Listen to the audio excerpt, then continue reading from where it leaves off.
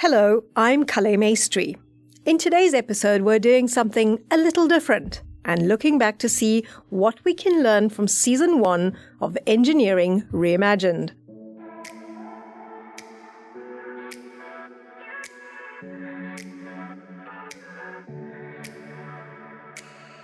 Engineers create a positive legacy for humanity. The work they do makes a difference in the lives of current and future generations. Think about the cup you drank your coffee out of this morning. What was it made of? Did you travel to work by catching a train? Or walk across a bridge to get to your office? In the future, would you hop into an autonomous car? I certainly would. But there are major barriers that need to be overcome to make this dream a reality. What does it take to solve these sorts of complex challenges? The inspiring guests we've interviewed for this podcast may provide a clue. When we asked about how they're helping to reimagine the future, 3 key themes emerged: passion, collaboration, and innovation. Today we're sharing highlights from 3 episodes spanning sustainability, the law, and Mars that sparked great debate and explored these areas in detail. There was no shortage of passion, collaboration, and innovation in our chat with University of New South Wales professor Veena Sahajwalla, who invented green steel technology, which has transformed recycling. Interviewing Veena is Kourosh Keivani, Aurecon's Managing Director for Design, Innovation and Eminence. What inspired Professor Sahajwalla to lead us to a better future? Let's find out.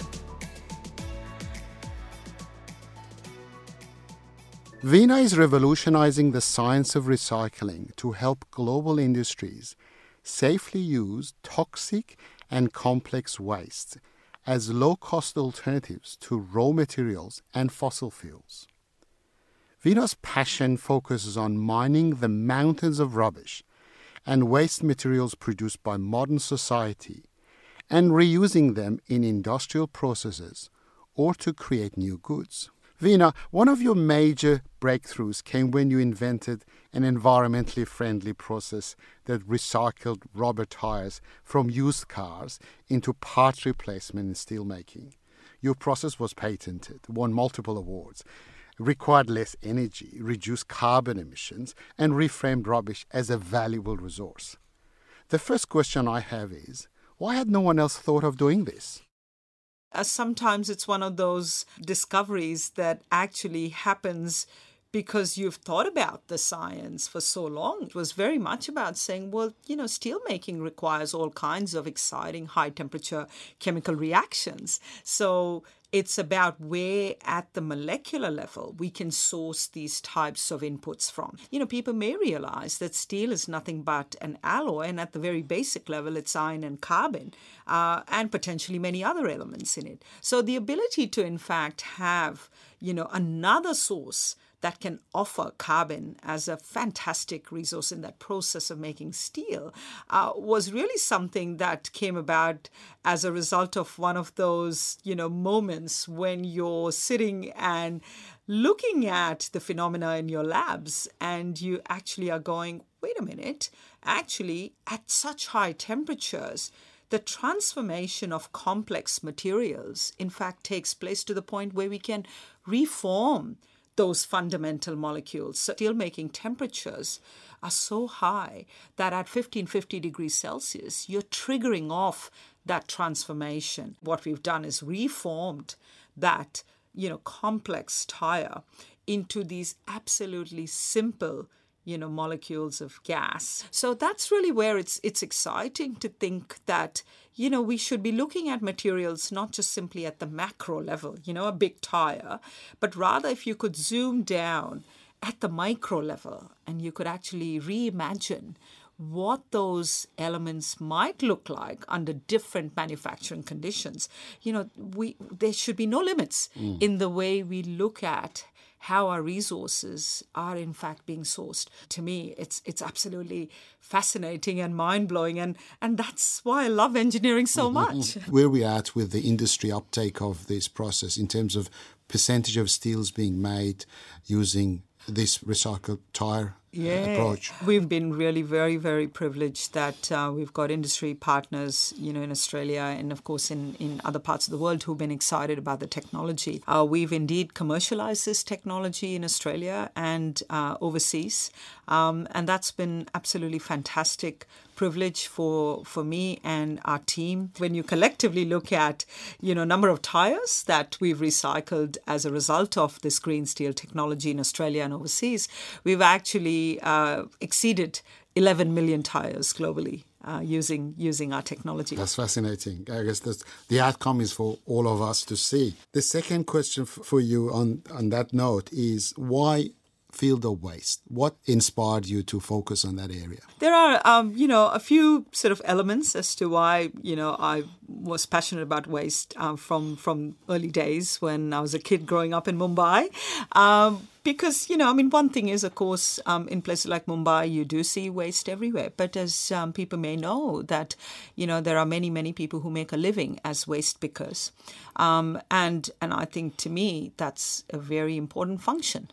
Our society cannot exist if we don't have that very important function. So it's an important part of our everyday lives, particularly in so many developing, economies where we hear about stories where people work under some very horrific conditions, working with really difficult waste materials. There was also an element that we are not recognizing and rewarding people who work in that space. And what if we could value add. So it doesn't just stop at picking and collecting waste, but rather also transforming them into value added materials and products. That was fascinating. The passion that Veena has for her work is truly inspiring, and I can't wait to see what she does next. Her team have recently worked with Planet Arc to create a tile made of ground-up coffee beans. The innovation is incredible. Next, what did we learn from a professor of law to help us reimagine engineering? Many contracts contain legal jargon beyond the comprehension of most people. Professor Camilla Anderson from the University of Western Australia has trailblazed the development of visual contracts. How did lawyers and engineers come together to innovate? Interviewing Professor Anderson is John Maguire, Aurecon's Managing Director for Built Environment. Welcome, Camilla. It's great to have you here. Now, we've known each other for probably the last 2 years, working together to find out how lawyers and engineers might be able to come together to innovate and perhaps disrupt engineering and the law at the same time. Isn't that a cool project? It's very cool, and it's been an awesome 2 years. I couldn't have had a better sponsor than you and Aurecon. It's been a great ride, and it's led to so many big things. So, yes, I often define this project as changing the moment you walked through my door, and it really did. So, cool, and thank you. And we're going to learn all about it now. So if we go back to the beginning, and you recently mentioned to me that in Australia, 2 insurance companies are refunding more than 60 million Australian dollars to over 110,000 consumers after selling insurance that the corporate regulator ASIC said was of little value. This just highlights that contracts and agreements are so often incomprehensible that we don't bother to read them, let alone understand them. So taking that as a background, my first question to you is what prompted you to go down the path of researching and developing a visual contract? Well, as I often say when I'm asked about where this crazy project of comic book contracts came from, it was never really meant to be a project. It sort of happened, as I think some of the best things in life do. I was doing a favour for a friend, Adrian, from the engineering department. He wanted me to draw up a contract, but as he said, he bloody hates lawyers and they're always being so argumentative and putting things up that people don't really want to read and making enemies out of people. And we sort of agreed that on the back of some of the design thinking that was going on in Scandinavia and thinking about visuals and contracting, why not just take the leap and do a comic contract? And so we did this, and we had fun with it, and I didn't think much more of it. Then I informed my research colleagues in Scandinavia in the Proactive Nordic think tank about what we'd been doing. They got very excited, and they linked me up with Robert de Roy in South Africa, who was doing similar comic contracts, but for very different reasons, not to try and make people read contracts, but to make sure that they could, because most of the people that he was contracting with were illiterate domestic farm workers or domestic workers. So very different avenues into a very similar project. And the moment Robert and I linked up, the media got wind of it and they were very excited about what we were doing in terms of visualizing contracts, and bam, suddenly we were getting all this interest. And then you walked in my door saying that you would be very keen for us to work with Aurecon on your employment contract. And the rest is more or less history. It is really shocking to me as a lawyer when I realise exactly how broken contract law has become, to the extent that people not only don't read their contracts, they don't expect to be able to read them, they don't expect to engage with them at all, and the contracts are just punitive instruments for lawyers. So we've now had the employment contract, the COMEC contract in Aurecon for over a year, and we have had 800 plus employees engaged on this new contract, and the results to date have been beyond all of our wildest expectations. Clearly we haven't had a dispute, which is a positive thing, but it was the other benefits that we're seeing, just the immediate engagement with employees to Aurecon, understanding this notion of playful and serious intent, this notion of innovation, and this notion of culture, and that has been really important to us. What else has been happening in this space, and where is this now going? I mean, is there a large amount of interest in this particular field? There certainly is. I've been engaging more with industry over the last year and a half than I have the whole rest of my career in terms of prospective engagement with what they actually do, which is very gratifying. I've always had industry engagement, but now it's gone completely amok, and that's great.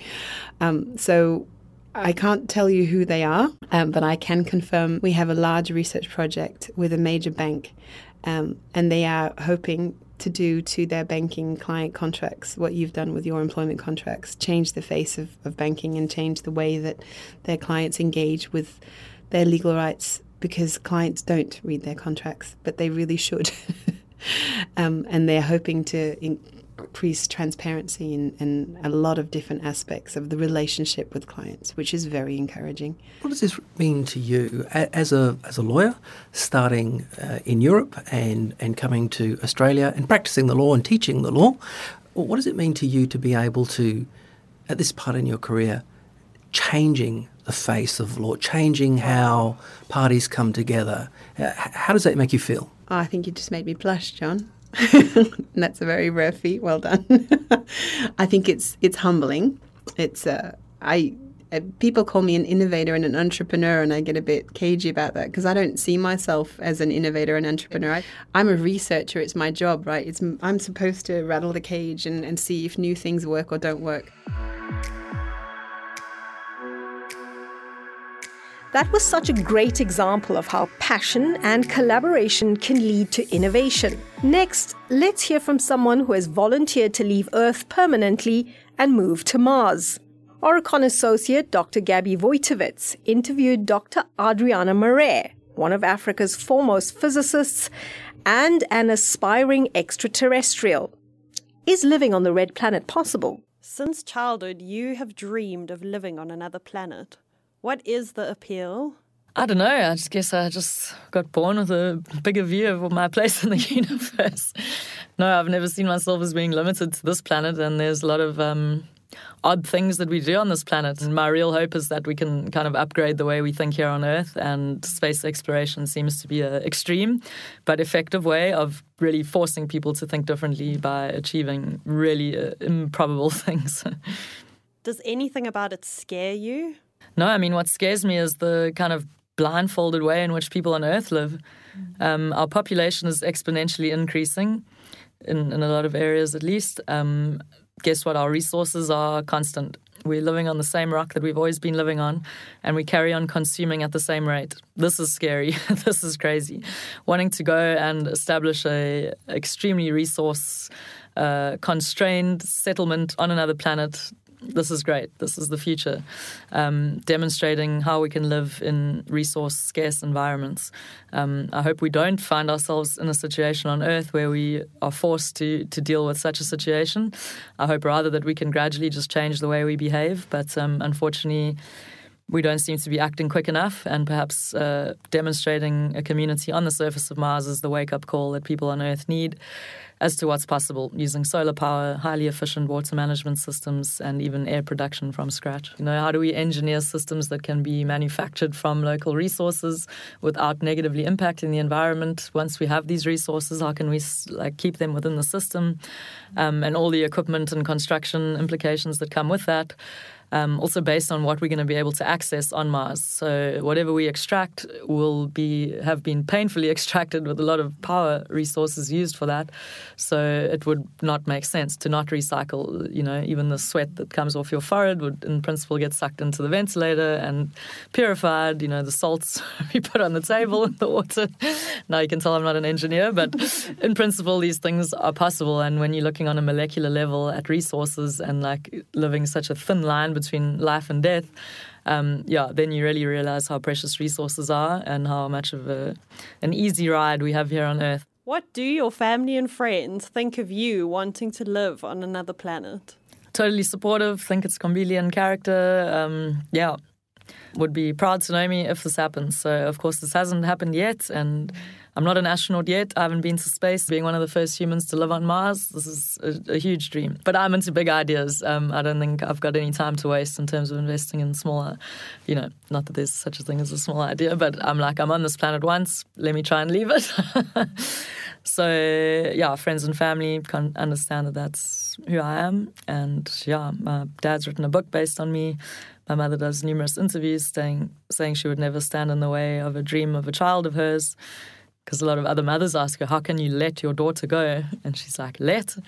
How could I prevent my child from living her dream? So, I'm lucky to have a supportive friend and family base. The Mars One project has had financial problems. Do you still believe the project will get you to Mars? The Mars One project has never had any money, so for us in Mars One, nothing changes. Guess what? We don't have a billionaire funder, unlucky us. So funding has always been a challenge, and it continues to be. The Mars One project has been hugely successful. Sheldon Cooper has volunteered for Mars One on The Big Bang Theory. Lisa Simpson has volunteered for the Mars One project on The Simpsons. Cartman's girlfriend's volunteered for the Mars One project on South Park. And this is amusing, but also important, because this has been the contribution. It's entered into conversations. Even when it's bad press, it's press about getting to Mars, which is what we didn't have before. We've got the National Geographic series on Mars. We've got The Martian with Matt Damon. We've got all of this kind of popular culture conversation happening around the project. So in my mind, the Mars One project has already been a success. It's brought together 100 people who are dedicated and prepared to, give up their life on Earth to make this possible. And the opportunity to count myself amongst these other 99 has really been a privilege. So there's absolutely nothing that's gone wrong with the Mars One project. Maybe they've bitten off more than they can chew, but that remains to be seen.